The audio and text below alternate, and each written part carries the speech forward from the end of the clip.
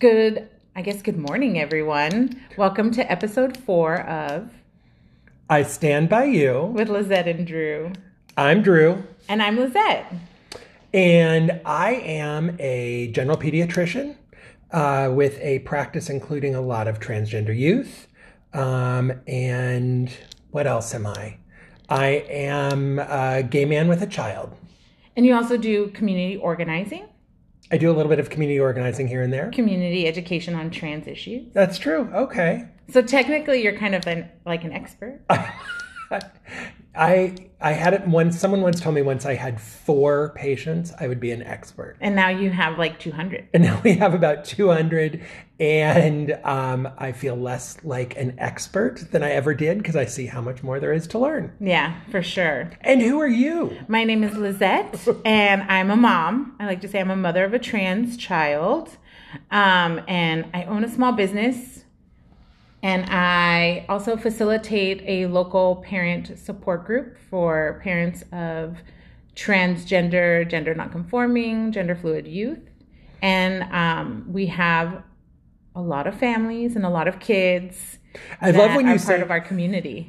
And I love when you talk about being coordinator of it, because that also includes like we're having breakfast and you get texts from people needing help, or you get phone calls from people needing help for services in other places. Yes. So it's a very big job. It's a big job. It's exciting. Sometimes I get invited to school meetings. That's interesting. And just lots of phone calls and lots of helping people navigate all the things that trans youth need. So it's fun. It's an honor. Paying it forward. Well, Happy New Year. Happy New Year to you too. Isn't it wonderful earning 2020? It feels like everything's going to be better now. It's so funny. I was telling Jose that after that news article came out about all the different kind of legislative proposals that are happening, that all of a sudden I was like inundated with like texts and messages and like, what are we going to do about it? And how are we going to organize? Yeah. So, and I'm like, it's only the 3rd day of January. Yes. The quietness of the holidays is over. Yeah. Yeah. The holidays ended and we started seeing new opportunities and threats for our kids and our trans friends and family. Mm-hmm. What are some of the things going on locally or in this state? So there's a couple of... And we're in Arizona. There's a couple propositions. One would be wonderful to add a 3rd gender, non-binary option on state documents, which would be wonderful. It would be a game changer for a lot of non-binary, gender nonconforming folk. And the other one would give teachers free reign to decide whether they would use pronoun and name when children are in school, which is a violation of a whole lot of privacy issues. And so that's what's happening locally. What are you seeing nationally? There's a couple that I know we've talked about that are... So my personal national one that is in a number of states. I believe Georgia is the one that's kind of going to be leading the way on this, to make it illegal for doctors and families to help their kids with transition. Mm-hmm. And in some of them, they've said that they would make it a felony for doctors to prescribe the medications necessary for kids to transition. And the reasoning behind this is people are saying these are minors and we shouldn't be doing surgeries and irreversible treatments to very young children because that's child abuse. And as you know, I 100% agree with that. Mm-hmm. We should not be doing irreversible surgeries and medications on very young children, and we don't. Right.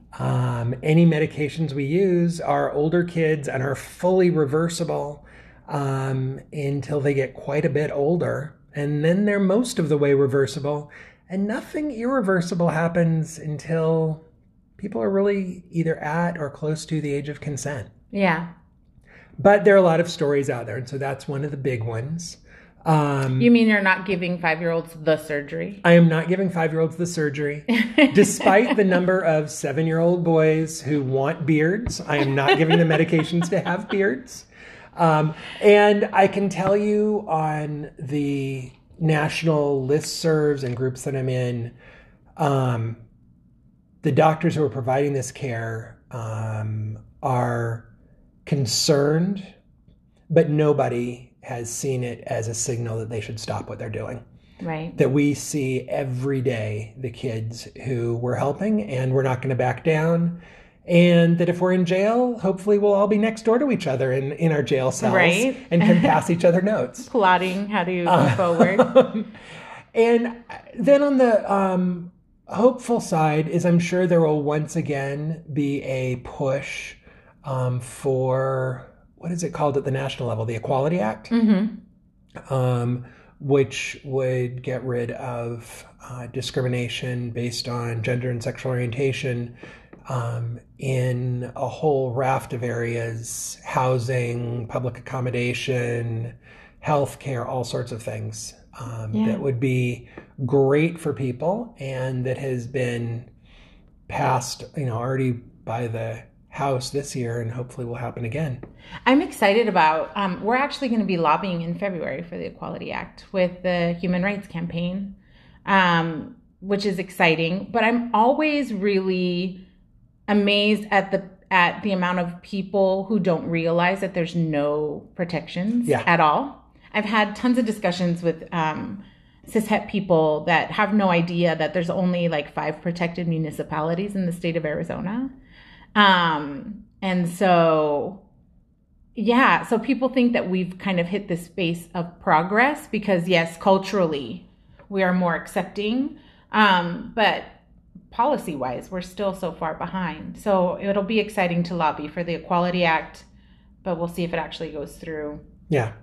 And we're not talking, and the thing is a lot of people like to reduce, who are against equality will reduce this down to usually wedding cakes. Right. And marriages and things like that. But the truth is it's things like housing, a woman marrying her wife and the next day getting fired from her job. Yes. It can be adoption, parenting, all sorts of different things. And there's moves in healthcare to make it legal for someone to say they're not going to provide care. And you might say, well, then why don't you just go to a different doctor? But what if it's the front desk person at the emergency room? Yeah. And they don't want to check you in. Yeah. Or, you need surgery and your local surgeon doesn't want to do some surgery totally unrelated to being LGBT. Right. But I think there's hope there that we'll get it passed again. I think the other thing when we go into election cycles that we have to remember, I remember in past election cycles seeing myself being talked about, and seeing people at the time before marriage was legal, which wasn't that long ago, talking about how if my husband and I were legally married, it would destroy the fabric of society and it would destroy our child and on and on. And I was an adult, and that hurt to see. And I am very concerned for the trans people in the U.S. who are going to see an election where they are an issue. Yeah. And people will be talking about them who have never met a trans person, who have never interacted with a trans person, and all of a sudden talking about the power they have and how they're destroying society. And unfortunately, there are kids who will see that, who will internalize that and believe it. Yeah. Yeah. There will be an adult who's just about to come out and tell people, who will go back into the closet because of that, and will use some means of keeping themselves alive so they don't have to think about that. And so I just remember during these times that while you may see something for cisgender, heterosexual people, that you may see something on TV that you're like, wow, that's absolutely ridiculous and horrible. But don't forget to check on your friends who are getting talked about, because it's one of the things I've always said is identity politics is only for the people who have that identity. It's just politics. Yeah. And so they're going to see that stuff about themselves. Yeah. That's the one thing I like to remind parents or remind people in general is that this idea of how painful it can be to see, especially, for example, if you're like a new parent, that you see your child kind of showing gender variance, right? Or you see that you have a child who potentially could be gay or lesbian, and you're seeing it happen on the news and your kid's sitting with you, and then it becomes this thing that you feel like you can't talk about and or support, because I find that people are very afraid of what that means to them. And, and then our kids are afraid to share with us. So I agree with you. Check in on those who are being, used as political pawns. What do you do? What do you do with your son in like screening news or talking to him about the news? I used to shield him from a lot of things. Which was age appropriate. Yeah. So there was a lot that I shielded him from. And now that he's older and he has a phone, he can see some of this. And he'll ask me, Mom, what does this mean? What does that mean? And I just have honest conversations with him. I tried to have honest, like age appropriate conversations with him, even when he was younger, about what it meant to be different, what it meant to be kind. I think I've shared this story with you before, but there was a child who was disabled in his classroom.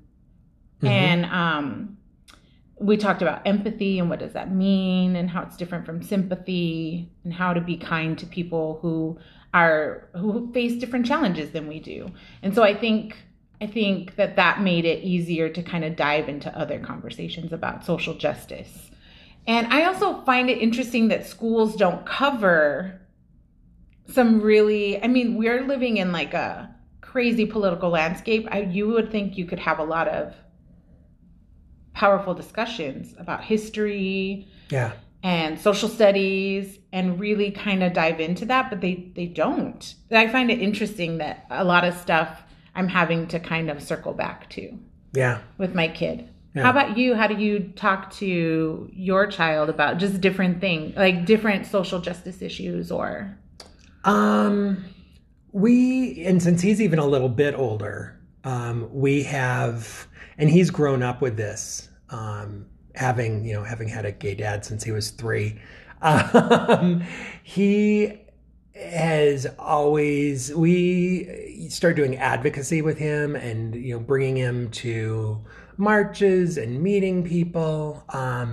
And so a lot of it with him is just sort of saying, this is what the issues are that are out there. Mm-hmm. This is what, someone may say to you that what we're doing, by being married is wrong or illegal. And what they don't realize is most of our life is, let's plan after school activities, who's going to make dinner tonight, what's a TV show you should watch. And so talking to him about things like that. But sometimes I also, during this year, I know I'm going to have times I feel overwhelmed by the issues, and I won't know what to do. What sort of tips do you have for, just some of the basic things people can do during this time? Oh my God, that's a good question. I don't know. I'm bad with the self-care. I don't know. Be informed, I think. Yeah. I think that's the most important. It's funny because when you said, what are things you do with Daniel, I totally forget that we take him to rallies. But I also think that Daniel, sometimes I'm driving and I may have a phone call from a family in need, and he gets to hear some of that sometimes. And I think the one thing that he's told me is that he just feels grateful that we're supportive. Mm-hmm. I think he feels like that shields out all the other stuff. Because he does deal with some of it at school. If people find out he's trans and what does that, all the questions, what does that mean? Or like with your child, I'm sure when people would find out he had 2 dads, right? Yeah. And learning how to navigate what that means. I think what I always try to do is come from a space of being informed. Mm-hmm. I think being informed makes you feel empowered to talk about your issue. Be in community. Being in community. Find other people. If you are a parent of a trans kid, if you are trans person, LGBTQ person, find people like you because they're hurting also, and supporting one another can help. And collective information is so helpful. Yes. That's another amazing thing about community. And I guess 3 would be not being afraid to share. Yeah. Because a lot of times you just got to get it out. You have to share with your friends and your neighbors who might be totally unaware of how you're being impacted. Yes. And I think it's even, and also doing that same thing with like your politicians. Yes. I mean, I think actually I read something this week from Amber. Okay. Shout out Amber. About having had the Attorney General of Texas at her home for dinner and letting him meet a family with a trans child. And the fact that he now, when he does say horrible things, which he does about legislation related to trans people, he has to have the picture of that child in his head. He can't get that out. And so maybe not having someone over for dinner, but if they have a congressperson on the corner thing, ask them a question. Yeah. Or, I mean, one of the things I look at is I am a cisgender, white man, educated. I'm a doctor. No matter who gets elected to stuff, I'm going to be coming out okay. Right. No matter what. And so I start looking at who are the most marginalized people I know and who are they voting for and what are their issues, so that I can start asking questions of politicians who may hear a question from me differently from that person. Right. And I may be able to pierce through some things there. And so trying to be an ally there with politics and elections, because even if we don't like it, it's what we got and it's what we need to do. So, and don't forget to register to vote. Absolutely. Is the cutoff time coming soon? No, I think we've still got a while in most places. Yeah. I was going to ask you, what do you see from like your community work, from your interactions? What do you see is the most, what are people most worried about? Or what do they feel like we've made progress in the different circles that you're a part of? Well, and I think as a medical person, people are most worried about their health insurance and their medicines and do I have coverage for this? And we've made some progress. We have more people covered, but a lot of people I know, especially, well, people like yourself, small business owners, who are just struggling when it comes to health insurance. And then in terms of LGBTQ stuff, I think people are seeing there's more and more visibility, but we're also seeing the backlash. Yeah. And that's what people are scared about, is we're on the razor's edge right now, where things could go either way. Being somebody who was part of ACT UP, did you find, I mean, is that just the normal cycle where there's more visibility, there's pushback, and then you create enough momentum to create a higher level of visibility? I think so. I think that definitely is true. I'm trying to think of back when, it's so hard to remember back when like HIV stuff was going on. Is it when there was the initial people stepping forward, there definitely was a big pushback. And that then eventually things broke through. But and we saw immediately after gay marriage happened, there was a pushback of people like, I'm not going to issue marriage licenses. Oh. What was her name? I can't even remember her name.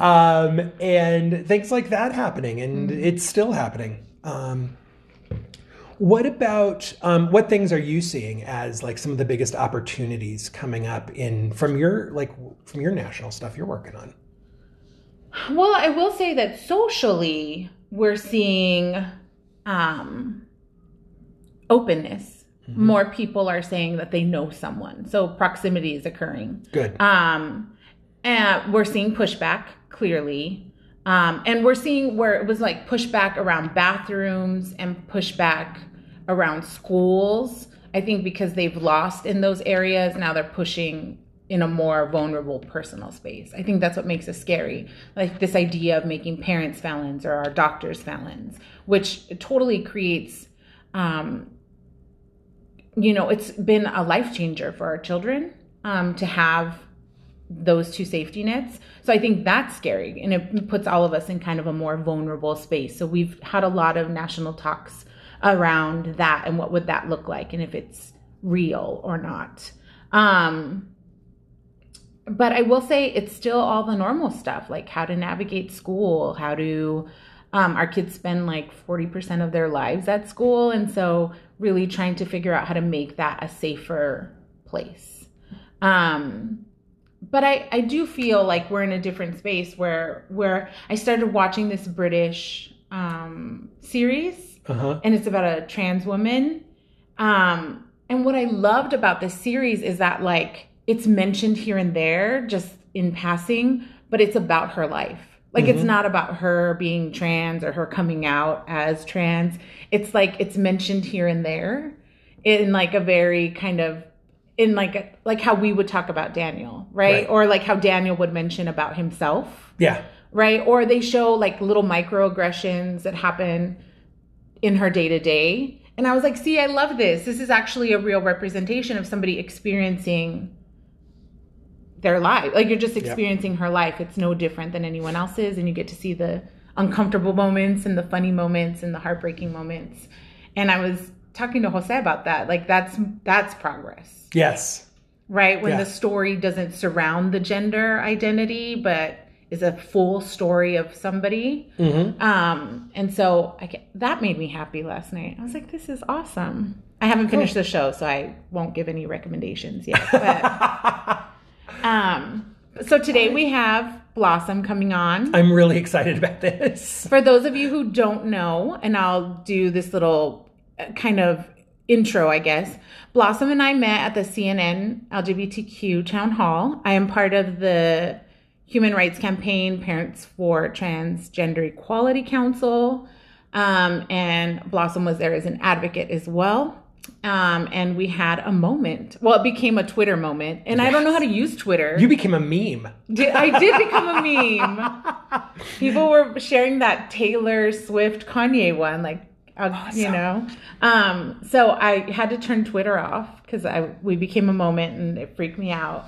But we're going to have Blossom on, and she's going to share with us her advocacy work, share about herself and what that night meant for her. Awesome. And so we're excited to have her on. So we're going to call her in a moment, but we just wanted to get this episode started and share kind of what's new in 2020, what we're looking forward. Do you have anything else that you want to share right now before we call Blossom? Nope. I am looking forward to Blossom. Yay. Okay. We'll give Blossom a call and get going on this episode 4 again.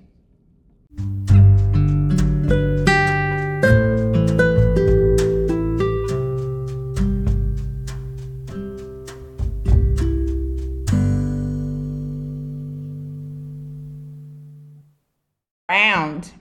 Yes, honey. So we have Blossom on the phone, and we're so excited to have her talk on episode 4 of I Stand By You with Lizette and Drew. Blossom, do you want to say hello? Hi, how's everyone doing? It's so exciting to have you on the phone. Yeah, I'm excited. I've been looking forward to this for a while. Yeah, you were one of our dream guests. We were like, we got to call Blossom. I'm so happy to be here. Thank you both so much. So let's jump right in. The moment I knew I wanted you on was at that CNN HRC forum. I remember watching it, and I was really excited to see my friend Lizette get up to ask a question. Then the two of you had a moment, which I will let y'all describe yourselves since I wasn't there. But the thing that bothered me is the next morning, seeing comments coming up that just played into the same stereotype of an angry Black woman pulling the microphone from another angry woman. And it was all, and I was like, first of all, that's not what I saw. Right. And second of all, no one pulls microphones out of my friend Lizette's hands. She has more agency than that. And so I would love to hear what it was like from both of you to be in that room and to be in that moment. And then actually also sort of the aftermath of it, what it felt like. I will also say that people thought Blossom and I planned it, which we didn't. Yeah. I heard that too. I heard that a lot too. I had not met Blossom. I'll share quickly my perspective was that there was a protest prior. And I was personally disturbed with the way security had handled that, especially we were talking about protecting trans bodies. It was talked about throughout the forum was violence against Black trans women or trans women of color. And then you see this protest happen, and the security was rough and violent, and I was angry about it. So I sat there for about like 2 hours just stewing in my seat, unhappy with how that had played out. So by the time that it was going to be my turn to talk, I already knew that I wanted to say something because I felt like we needed to address what had happened. What did you feel, Blossom? Oh, wow. By the time you had gotten up and spoke, I was just like, I was furious because I was checking social media at the time and I was seeing like my Black trans siblings, talking about the forum and talking about how not inclusive it really was. Right. Not one single Black trans person had gotten up and taken the mic. And one thing about it was coming there, I knew my question didn't get selected. So I was just excited that some of my siblings' questions probably got selected and will be able to ask the question. So I was just there in good spirit, just excited to be there in the moment. The Human Rights Campaign has been a part of my life for almost 5 years now. That's how I even got the platform that I even got because of them. And so, just being excited and being there in the moment. And by the time you had taken the mic, I was just like, I had tweeted some stuff on Twitter. I was just like, oh my God. And what happened was I saw the opportunity that you were trying to elevate us, that you were trying to bring us into the room. I saw that moment, and a couple other people before you had done it as well. And so that was also kind of like amping me up a little bit. But then it was just like, I closed my eyes and something just came over me and was just like, you need to do this. And so, I got up and I was just like, I don't want to take this mic away from you. And then I just kind of talked about a powerful message that was happening in our country that we don't want to discuss. Right. That Black trans women are being killed at such alarming rates. And it wasn't, it wasn't to be like mean or nasty to anyone like that, because I feel like me and Don Lemon still should have a conversation on why I feel like Don Lemon made me a little upset, but I will say that before you even stood up, I heard you say something behind me, and I remember looking back at you, and you and I locked eyes, and I saw you get up. So, like, what people don't realize is that you and I were having a silent communication. And you walked up to me, and I gave you the mic because I was like, yes, no, this is your time. Like, you use this time. Don Lemon. It would be great for all of us to sit together with Don Lemon, right? Mm-hmm. Absolutely. And see, what people don't understand was it happened kind of fast. Like, you handed it to me fast. And only one camera, it was like one camera angle caught that. The other one made it seem like I snatched. Yeah. And that's what it was. And I think the one that made it look like I snatched was the one that they used the most. But then when they saw the other angle of it, they were like, oh. Yeah, she gave it to her.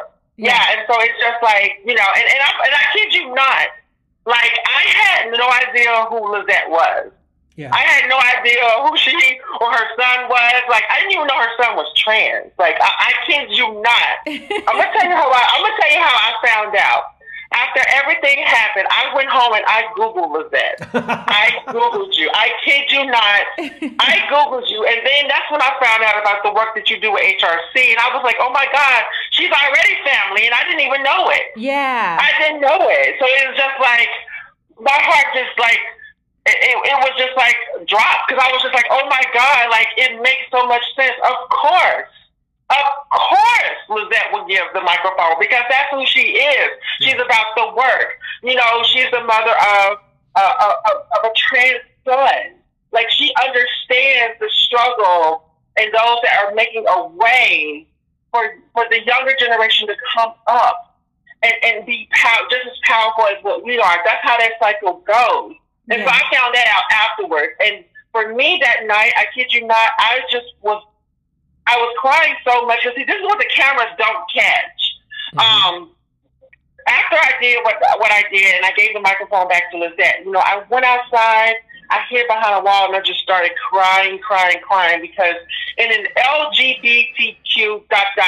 space, the T still had to fight to be heard. And that's a problem we're not talking about within our own community. If we want to hold hetero, cis normative folks accountable for the way that they treat our community, we need to start holding some of our very own accountable as well, too.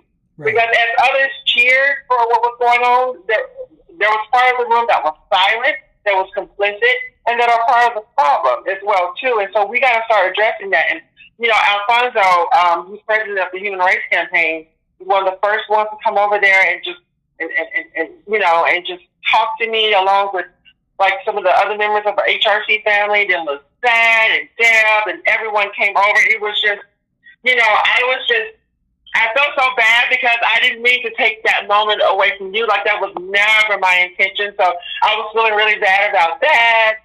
But I was just like, you know, I just had to say something, because no one was willing to talk about it. People were trying to elevate the conversation to get it out there, but no one would actually talk about it. Right. They just wouldn't. And so, you know, that moment changed my life forever. It really, really did. And, you know, now I feel like I have even more family, and like Lizette, and her husband and her son. And so that's really powerful to me. Like, I would never forget that moment, because it changed my life, and it changed so many people's lives. It opened Pandora's box. Like, it opened the door for much more conversations. I kid y'all not, I did a workshop for HRC back in, November? Okay. And it's funny, because they played the CNN video. So basically, it was this workshop to Black LGBT students who attend HBCUs. And my workshop was focusing on how to be better acquainted with Black trans people, especially in college, because I was someone who didn't graduate from college. And it was very difficult being a Black trans woman on campus. And so I was able to teach those students about the Black trans experience and what more needs to be done, especially while attending HBCUs, which are historically Black colleges. Right. And after they played the video, I used what you did as a good example of what an accomplice looks like. Because we got to kind of get away from this word of being just an ally, because people can say they're an ally all the time, but their actions don't always speak with those words. And I like to use accomplice, especially you. I like to use you as the best example of what an accomplice looks like, because you're willing to bring people into the space and let their voices be heard. And you support that. That's what we need more of. When you see, if you have privilege, if you have access, and you see someone who is a little bit more disenfranchised than you, and you know they have a voice, you know that their presence needs to be heard and saw, help them. And I feel like you were the best at doing that. And when I use you as an example to, like, the people that I go out and teach, they're like, oh my gosh, you're so right. Like, you're right. That's how that's supposed to work. That's how that's supposed to work. And so, you know, it's been really, really a positive experience. Even though conservative media dragged for pills and all these rumors came out or whatnot, I feel like it really did have a great impact on what we were trying to say. And I just love seeing all the opportunities for activism and advocacy you've taken on, because I feel like after that moment, I mean, I love the video my husband took, because after that moment, you and I hugged each other. And as soon as it broke to commercial, I remember going to the back, to the snack area to find you.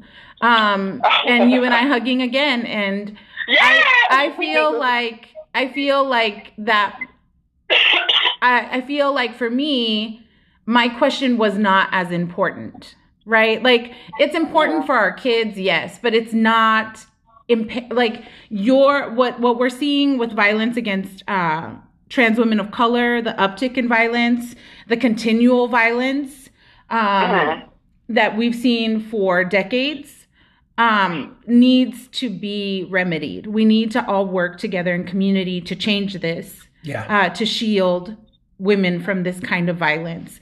And so I feel like everyone kept touching on it, but yet like we weren't doing enough to bring voice to that. And so I just appreciated you so much that night. I thought you were so brave. And I think that in the work that we do, it's okay to make people uncomfortable because we're uncomfortable. I don't think anybody goes, I can't wait to challenge Don Lemon and make him super mad. But in order to create change, sometimes that discomfort will lead to awareness. And I feel like it was the perfect moment. And I was really upset with the cutaways because I rewatched it when I got home. And I was like, see, they're not showing the full story of what we were experiencing on the floor. And so I think that it was a given that somebody needed to stand up. And I'm glad you stood up and you said something. Thank you. I really appreciate it. I would say the one thing that I wish I would have done differently was when I had the mic, that I would have given notice to the Black trans people that were in the room. I would have asked them just to come up there and to stand with me just so the nation could see that we were there. Yes. That was the one thing. But you know, when a show is live, when you're in a hurry, like everything happens so fast, you know, like you're not really thinking and whatnot. But I wish in that moment I had done that. Yeah. That's how it was the power of us just being there. But you know what though? I'm quite sure that if another opportunity were to come around that would be a lot less what happened there, I would make sure I stand and bring my community with me because, you know, that's part of like why I do what I do. Yeah. To help other people. And so, you know, I think it's just wonderful. And, you know, going back to like, you know, just being an activist or just being like a trans person in general, you know, we're laying down the foundation for people like your son.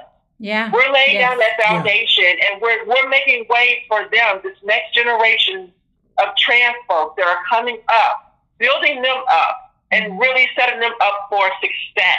Yes. And what they're able to bring, you know, like it's a cycle. It's a cycle. And so I feel like, because I went home and I unpacked all of this. And that's why I was just like, you know, Lizette gets it. Yeah. She gets it. And she knows how the world will treat her son, how the world already is trying to treat her son. Mm-hmm. But, you know, when you have a mama bear like you, because see, now I think of you, I think of the Jodys, I think of the Debs, I think of the Jeanettes, like all of y'all are always in my mind, in my sphere, because it's like, you know, like y'all get it. Y'all are the perfect example of parents, of mothers who really, really love and embrace all of their children.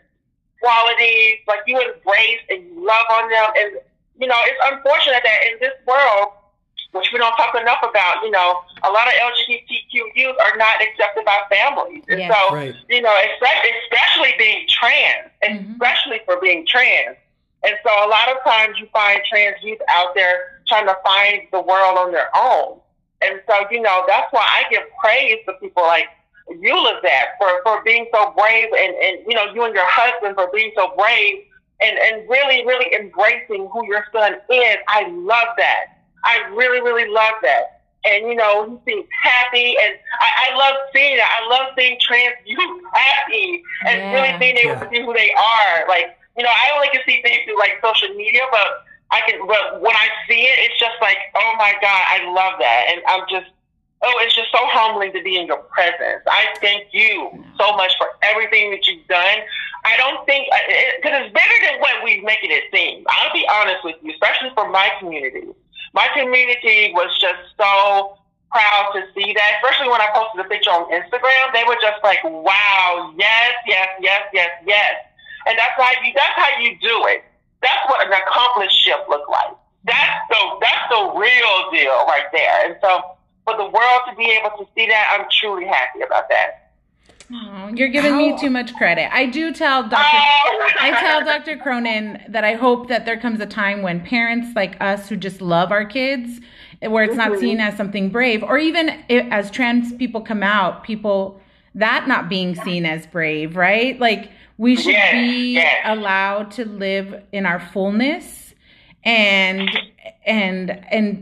for that to be the norm, not the other way of like living in fear and or hiding or having to deal with violence and discrimination. What would you say what are some of the big moments that you had towards the end of the year? You've been on a couple panels, you have more advocacy opportunities coming up. What do you feel like 2020 will bring in terms of giving voice and visibility to what is happening with trans women of color? I think we're going to start showing up in places that we've never showed up before. I think for me personally, I'm shedding. I feel like,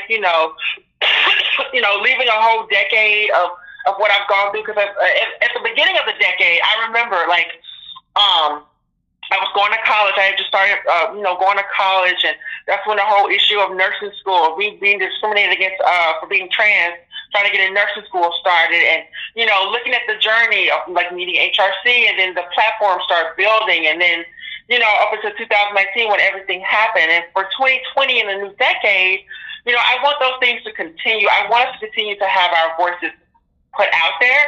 I want us to really show up in spaces where we've never been able to show up before. I believe that the trans community is strong, resilient, and I think that this is the beginning of the decade and the beginning of the year that will happen. I would love to see us, doing things that we should be doing, whether it's acting, producing, if you're a music artist, activist, running your own nonprofit, whatever that looks like. I want to see us all rise together, and for us to really, really just start showing up in places where we never have been. Shake the table a little bit. That's fine. Yeah. Remind people that we've been here since the beginning of time, and we will be here to the end of time.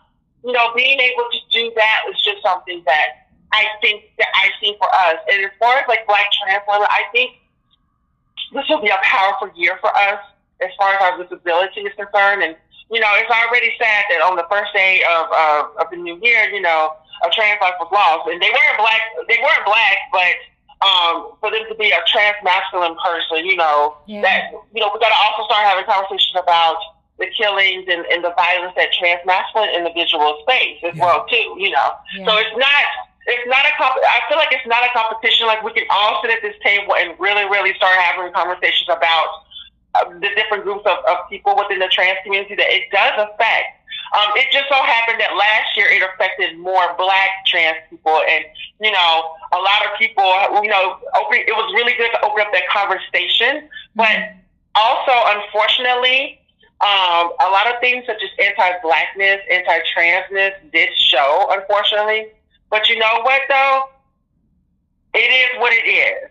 And how do we combat that? Like, how do we conquer that? Yeah. Are we going to call people to the table and hold them accountable for their actions and their way of thinking? Are we going to help them change their way of thinking? What are we going to put our energy to? Yeah. I've learned, and one thing I will say about this, like, if I see like news articles about like transphobic, people saying transphobic things, doing this, doing that, or whatever, I'm looking at it like this. Okay, what am I willing to put my energy into? Because number one, they don't get it to begin with, obviously. Mm-hmm. They don't get it to begin with. And, I feel like with a lot of these people, they've been called into the room so many times to talk about their problematic behavior. They don't listen. And now the only way that you can actually get to them is by actually calling them to the carpet, basically, calling them out. Yeah. But the thing is, if they don't get it after that, why are we wasting our time and energy with this person? We got to get past it. We got to save our energy for this administration that wants to completely erase us. Yes. Some of these people that are in between are so irrelevant, and I think sometimes we get a little caught up in them, just a little bit, some of us. And that's not to say we shouldn't hold them accountable and give them a pass. absolutely not. That's not what I'm saying. Right. But what I'm saying is we got to get to the point, especially for 2020 and dealing with this administration, like who's going to represent us the best way? Who is going to really, really represent us? Like they need to hear our voices. They need to hear our voices somehow. And so what I'm hoping is if we don't get this forum, because the way things are looking right now, like these candidates are dropping out so fast, and we're putting out, before we start putting out work, we want to make sure that a lot of our work don't die with these candidates as they drop out. Yeah. So that's one of the things, to also think about. So I will say trying to plan this, strategically plan this, is a little difficult, but, we can always do a call to action.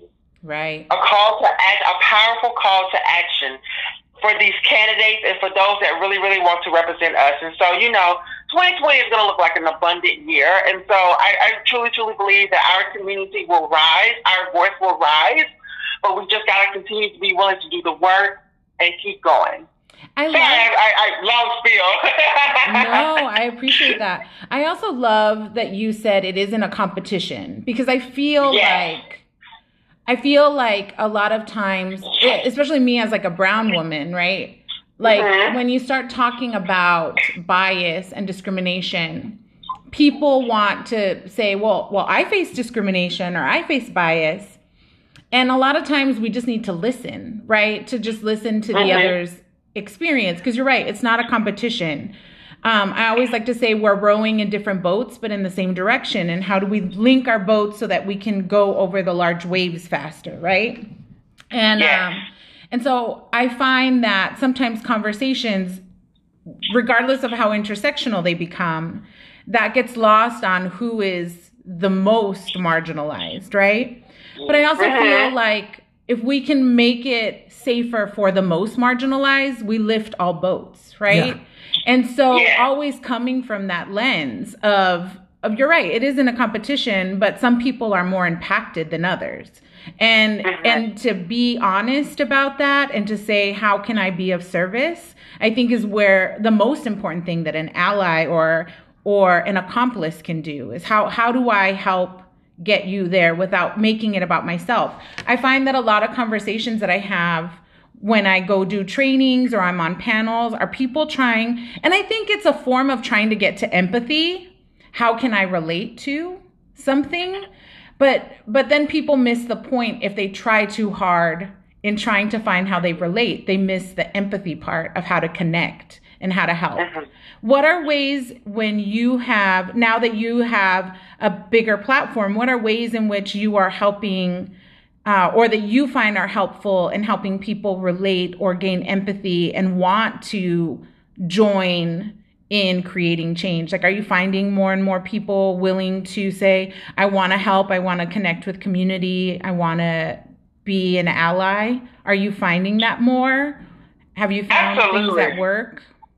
Yeah, absolutely. And it's funny how the power of social media can really, really influence people. People deem me as an influencer, and that's fine. But as long as I'm able to give you a message and you're able to receive the message, I'm totally fine with that. I will say it has opened up so many more doors of conversations, and I found myself going into spaces I've never had before. Like recently, I got asked to speak at this conference that's coming up next month in February. So, pardon me. To talk about like Black trans women, the violence and what's happening in our world. And so that's really good to hear, because that's going to be a new audience who doesn't really know about how lives of Black trans women are impacted by things such as violence. Can I ask what conference you're going to be at? Yeah. So it's going to be, it's in Vegas. It's supposed to be in Vegas. I can't remember the name of it right now, but we're still kind of like working on some of like the logistics stuff, making sure everything's set. But it's going to be in Vegas. And it's supposed to be, I'm trying to think. I think it's going to be a lot of LGBTQ younger folks there, I think. I have to go back and check. But yeah, it's going to be, but it's going to be a conference for sure, which I'm really, really excited about. Because it's just opening up so many more doors. It's just really, really opening up, and I'm really, really happy about that. And, I'm also in the entertainment business as well, too. So acting and producing and writing. You know, I kind of want to start telling more of the stories in my writing. This is the first year I'm going to start writing. And so, you know, being able to put activism into some of these characters and be able to create a world, that's going to be very different. And it's going to be really, really good. And I hope people really, really see it. I'm going to be trying multiple different ways to get the message out there. And so, you know, it's just, I think I'm so in awe sometimes because it's really hitting the hetero cis community as far as like this conversation. And I'm so happy about that because there are so many people who have inboxed me, who wrote me, saying that they want to be an ally or better yet, an accomplice. They want to help. They want to learn how they can be more supportive. And for me to be able to have those conversations with them, to show them how they can be better, it's truly, truly inspiring to my heart because this is what we need in the world. We need to heal.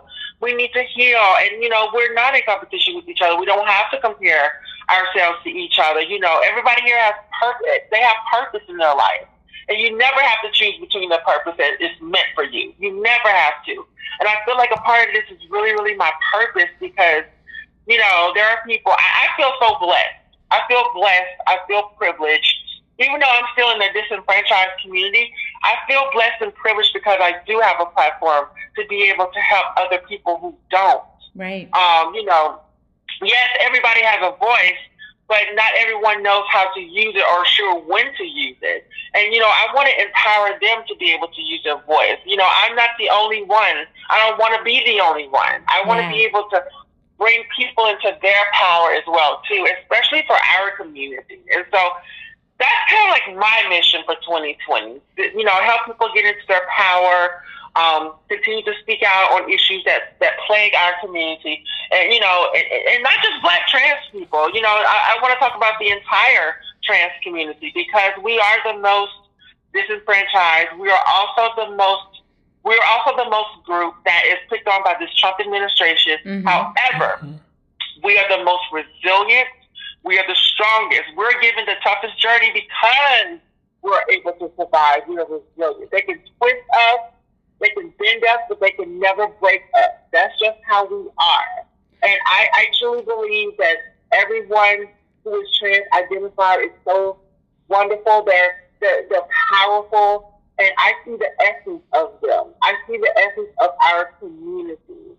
And I feel like that, you know, alignment is perfect because people will come and align themselves with us, standing in solidarity to help us get to where we need to get to. And, you know, I'm so grateful that to be on the phone here with you, Lizette, and you, Drew, because I think y'all are part of that change.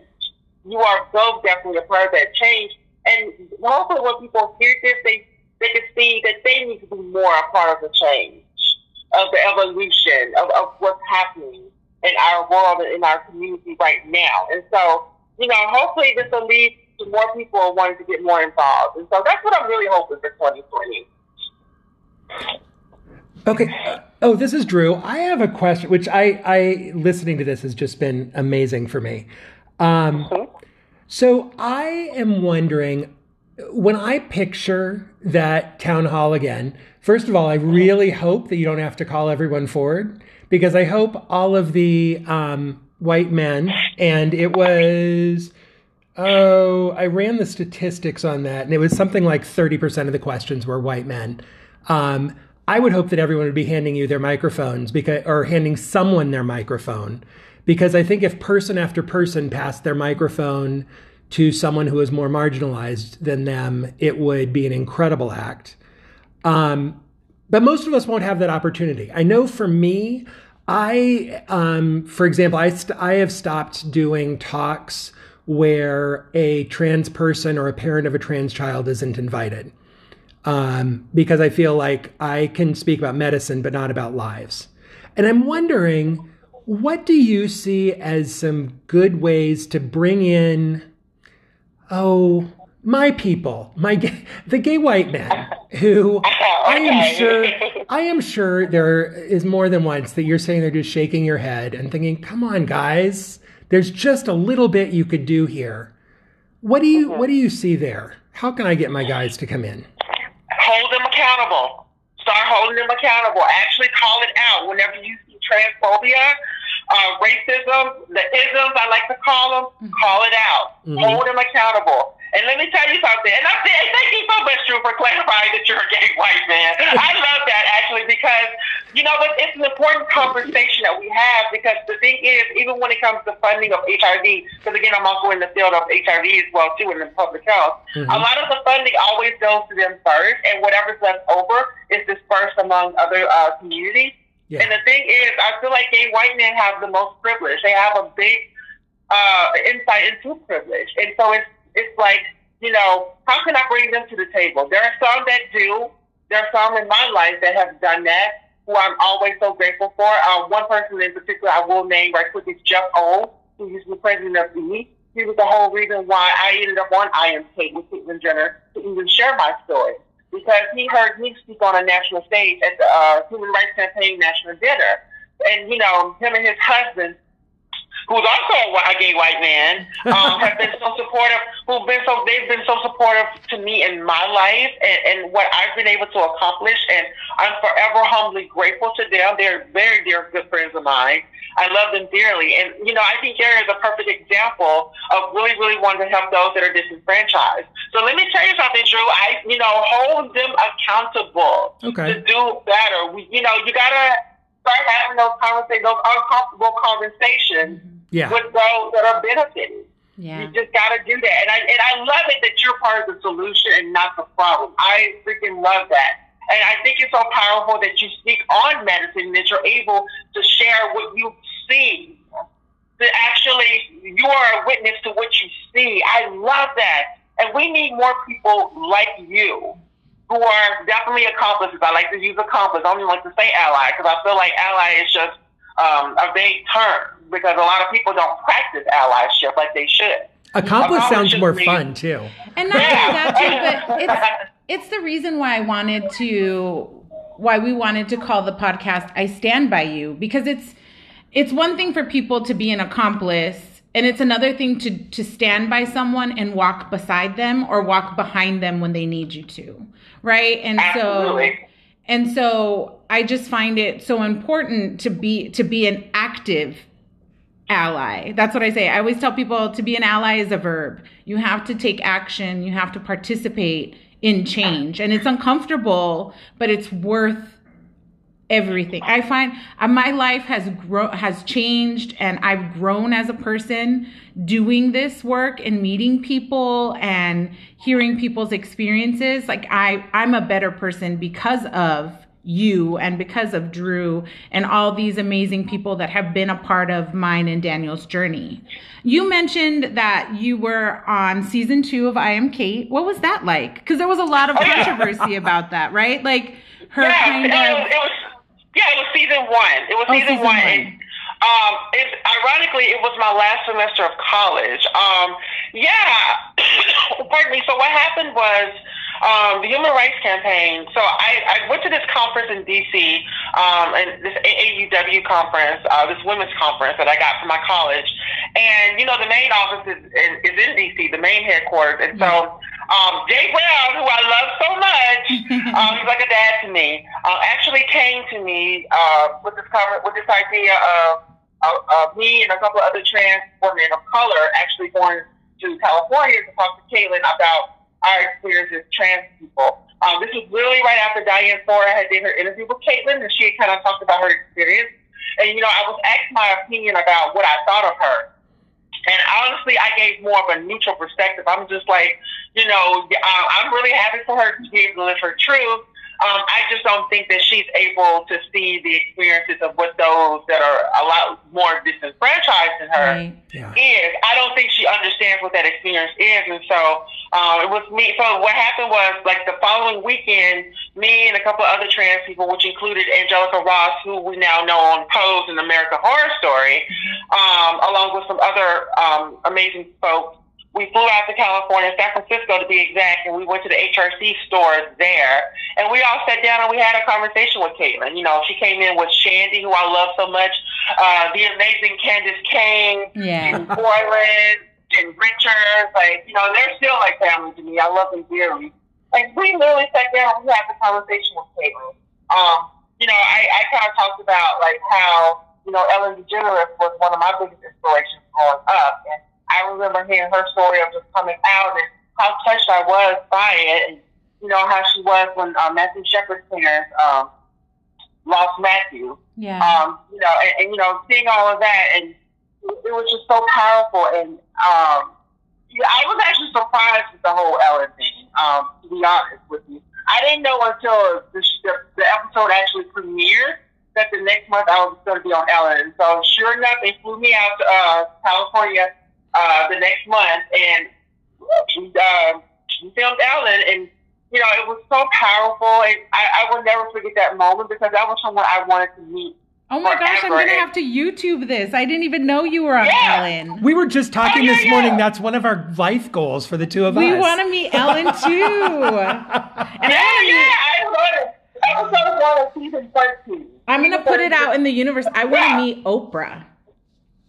Oh, yes, I would love to meet. And it's so funny because me and Oprah are actually we're both from Mississippi. Yeah? We're both from Mississippi, and I've never met her. I never met her. She's from Kosciuszko, Mississippi, and I was born in Greenwood, Mississippi, which is a little bit more northern than what she was. So about probably like an hour, 30 minutes. But yeah, it's just, but yeah. When you stick it to the universe will bless you. Do you find that because I will say that I Am Kate was one of the first shows that Daniel actually saw on TV, where he he said, "You can do that?" Because he asked what the show was about. And I said, well, Caitlyn Jenner is transgender. And I remember we had like this short conversation about it. And he told me, "You can do that?" And I said, well, yes, you can. Yes, there are people who are transgender and this is what this means. And so I feel like, for as controversial as she is, but I think it just comes from a gap in her experience. I find everything in life is so experiential, right? Yeah. If you don't experience it, you can't really understand it until you put yourself next to other people to learn. But I will say that level of visibility, and this is funny that it's full circle because you were a part of that, and to see that level of visibility allowed for more conversation with people about what it meant to be trans. And I'm sure that my kid wasn't the only kid to watch the show and say, oh, that's me, right? And he didn't come out and say that at that time. I think it was just sort of the seed, right? That that sits there for a while. Because may I ask, when did he come out? Because how old is Daniel? He's 12. So I saw, Dr. Cronin laughs because he was... That's very hard to pinpoint a date on that one. What I will say is that we saw things from age 2. We saw things from age 2, and my husband and I had lots of conversations over the years about what we were seeing, and it wasn't until he was 8 and his friend was referring to him as him that then we got in the car and I said, Daniel, is this how you see yourself? And he said, I know my body's wrong, but in my mind and in my insides, I'm a boy. And so after that, my husband and I were like, okay, this is happening and we're going to support him. And so that's how that happened. But he was 8 years old when he told us, and he'll tell you that it wasn't early enough because I think he meets children. Well, I don't think he does meet children who are like 4 and 5 that were able to kind of verbalize that. But Daniel didn't verbalize these things to us. He showed us. He left us it was like a puzzle. I was trying to figure it all out. Looking at it in retrospect, I mean, he tells great stories about the hints he was leaving along the way that you then talk to other parents about with, look for those things that you just kind of pass over as, I wonder what that is, and actually take them seriously. Yeah. And we were talking about too, when he started kindergarten, he would come home and cry and just cry and cry. And he told us, that he had a secret, and we were terrified. We were like, what is this secret?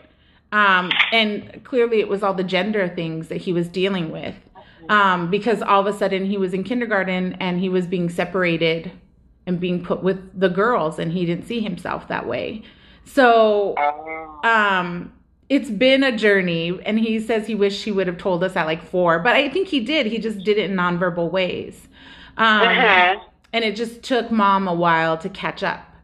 But now, I think now we see that we're in such a great place. What I will say too is that when I was asked to join the Parents for Trans Equality Council, I asked them, like, are you sure you want me on here? Because I do background work. I feel very comfortable sitting in the background, helping parents. I don't like being in the news.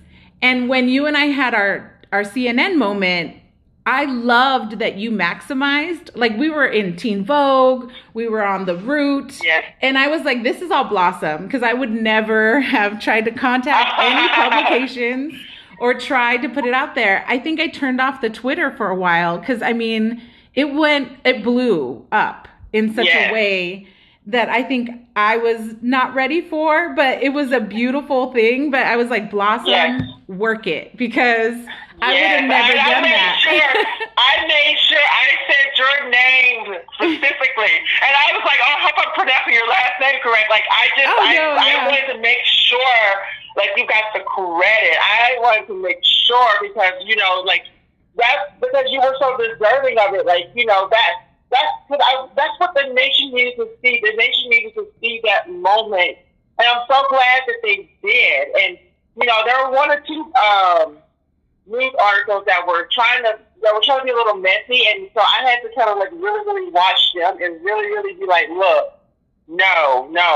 There were a couple of people I was a couple of news articles I was disappointed in, but there were definitely several that got it right. And I was just, you know, it was just so powerful. It was so much power in it. And, you know, I was telling the other people that protested, like Benny Salcedo, Maria Roman, and Michelle Polito, who are actually wonderful activists who work for the Trans Latina Coalition here in Los Angeles. Yeah, yes. They were the trans people that actually waved the flag.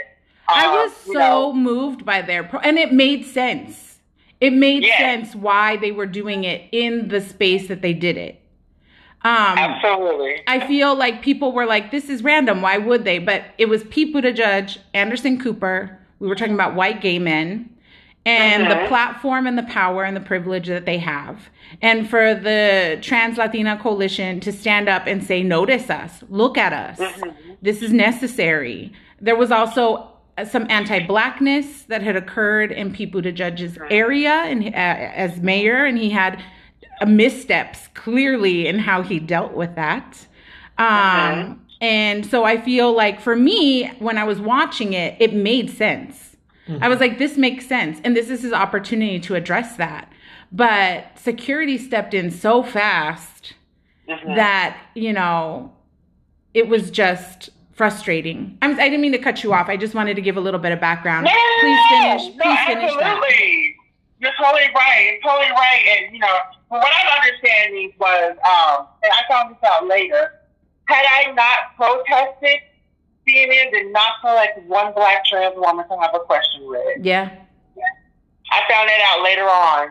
No one would tell me right then, but I got the phone call and somebody told me, like, had I not done that, because then that's when they started, like, looking for people, you know, to kind of, like, stick up there, you know, which was crazy to me. It was really, really crazy and that's why I really called out CNN. Like, because being with HRC for almost 5 years, I know how they operate. Yeah. I know how they do things.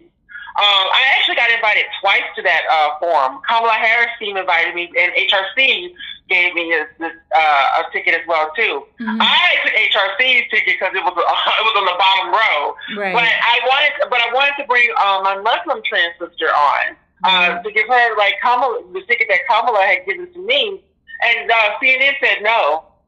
CNN was like, nope, can't do that. It's not happening. And so there I am with 2 tickets. And so it's just like, you know, HRC would have never let that happen. HRC would have been like, come on in, that's fine. And not only I'm so sorry. And not only that, but Alfonso David went and spoke to the Trans Latino Coalition. Like, he made sure that they were not removed from the area.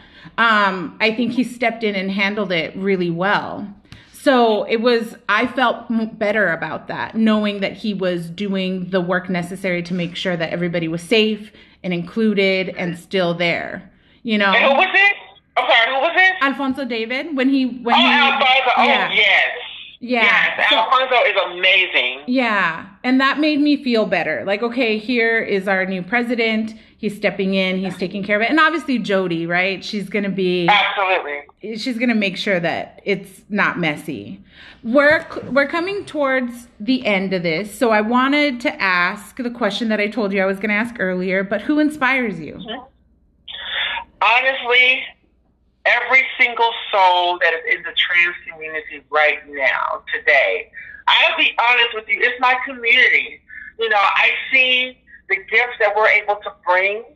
I see the courage that we have, you know, the bravery that we have to stand up and live our truth every single day. So this is just our life. You know, people call us, it's something like what you said earlier, you know, people call us brave and that's fine, but we're just living our truth. Yeah. Because we deserve to be here. And I think it's my trans community, you know, my trans community that includes gender non-conforming folks, you know, binary folks, non-binary folks, however you identify.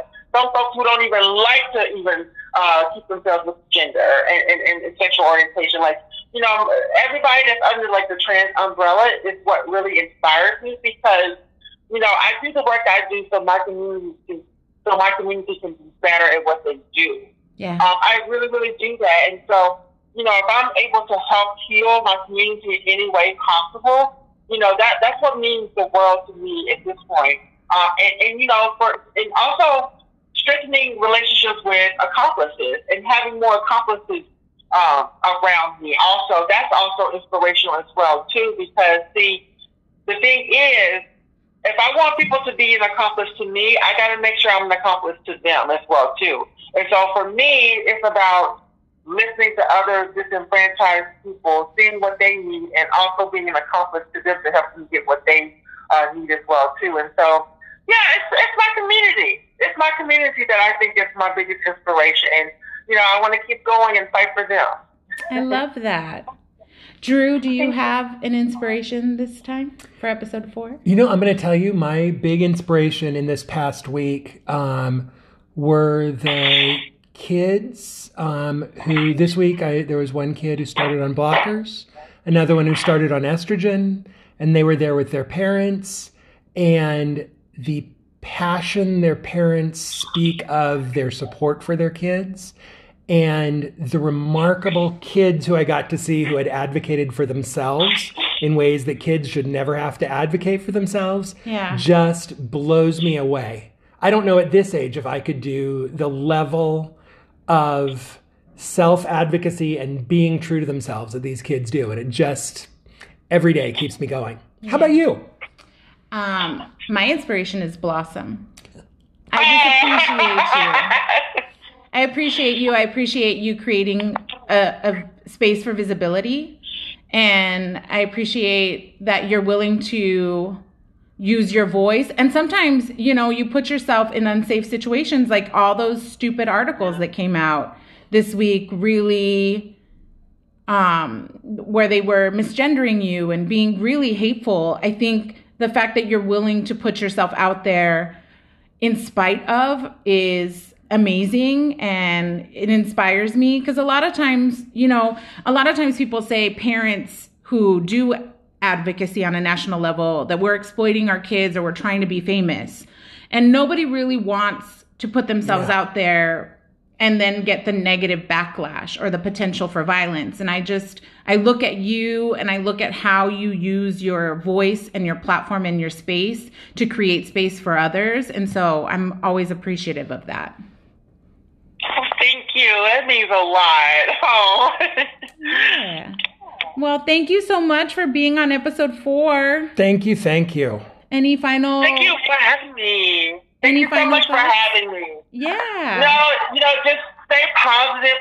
You know, if there's anybody out there that is going through something, they feel like they're not enough, just know that you are enough. You do have a journey to go on. Live your best life. Live your best life. They can try to put you down, but you don't stay down. You get up. You dust yourself off. You try again. You go after what's yours. Go out there with yours. I love it. Yes. Oh, thank you, Blossom. Thank you. Thank you. Y'all have a great one. You too. I enjoyed myself. You Bye-bye. too. Bye. Bye.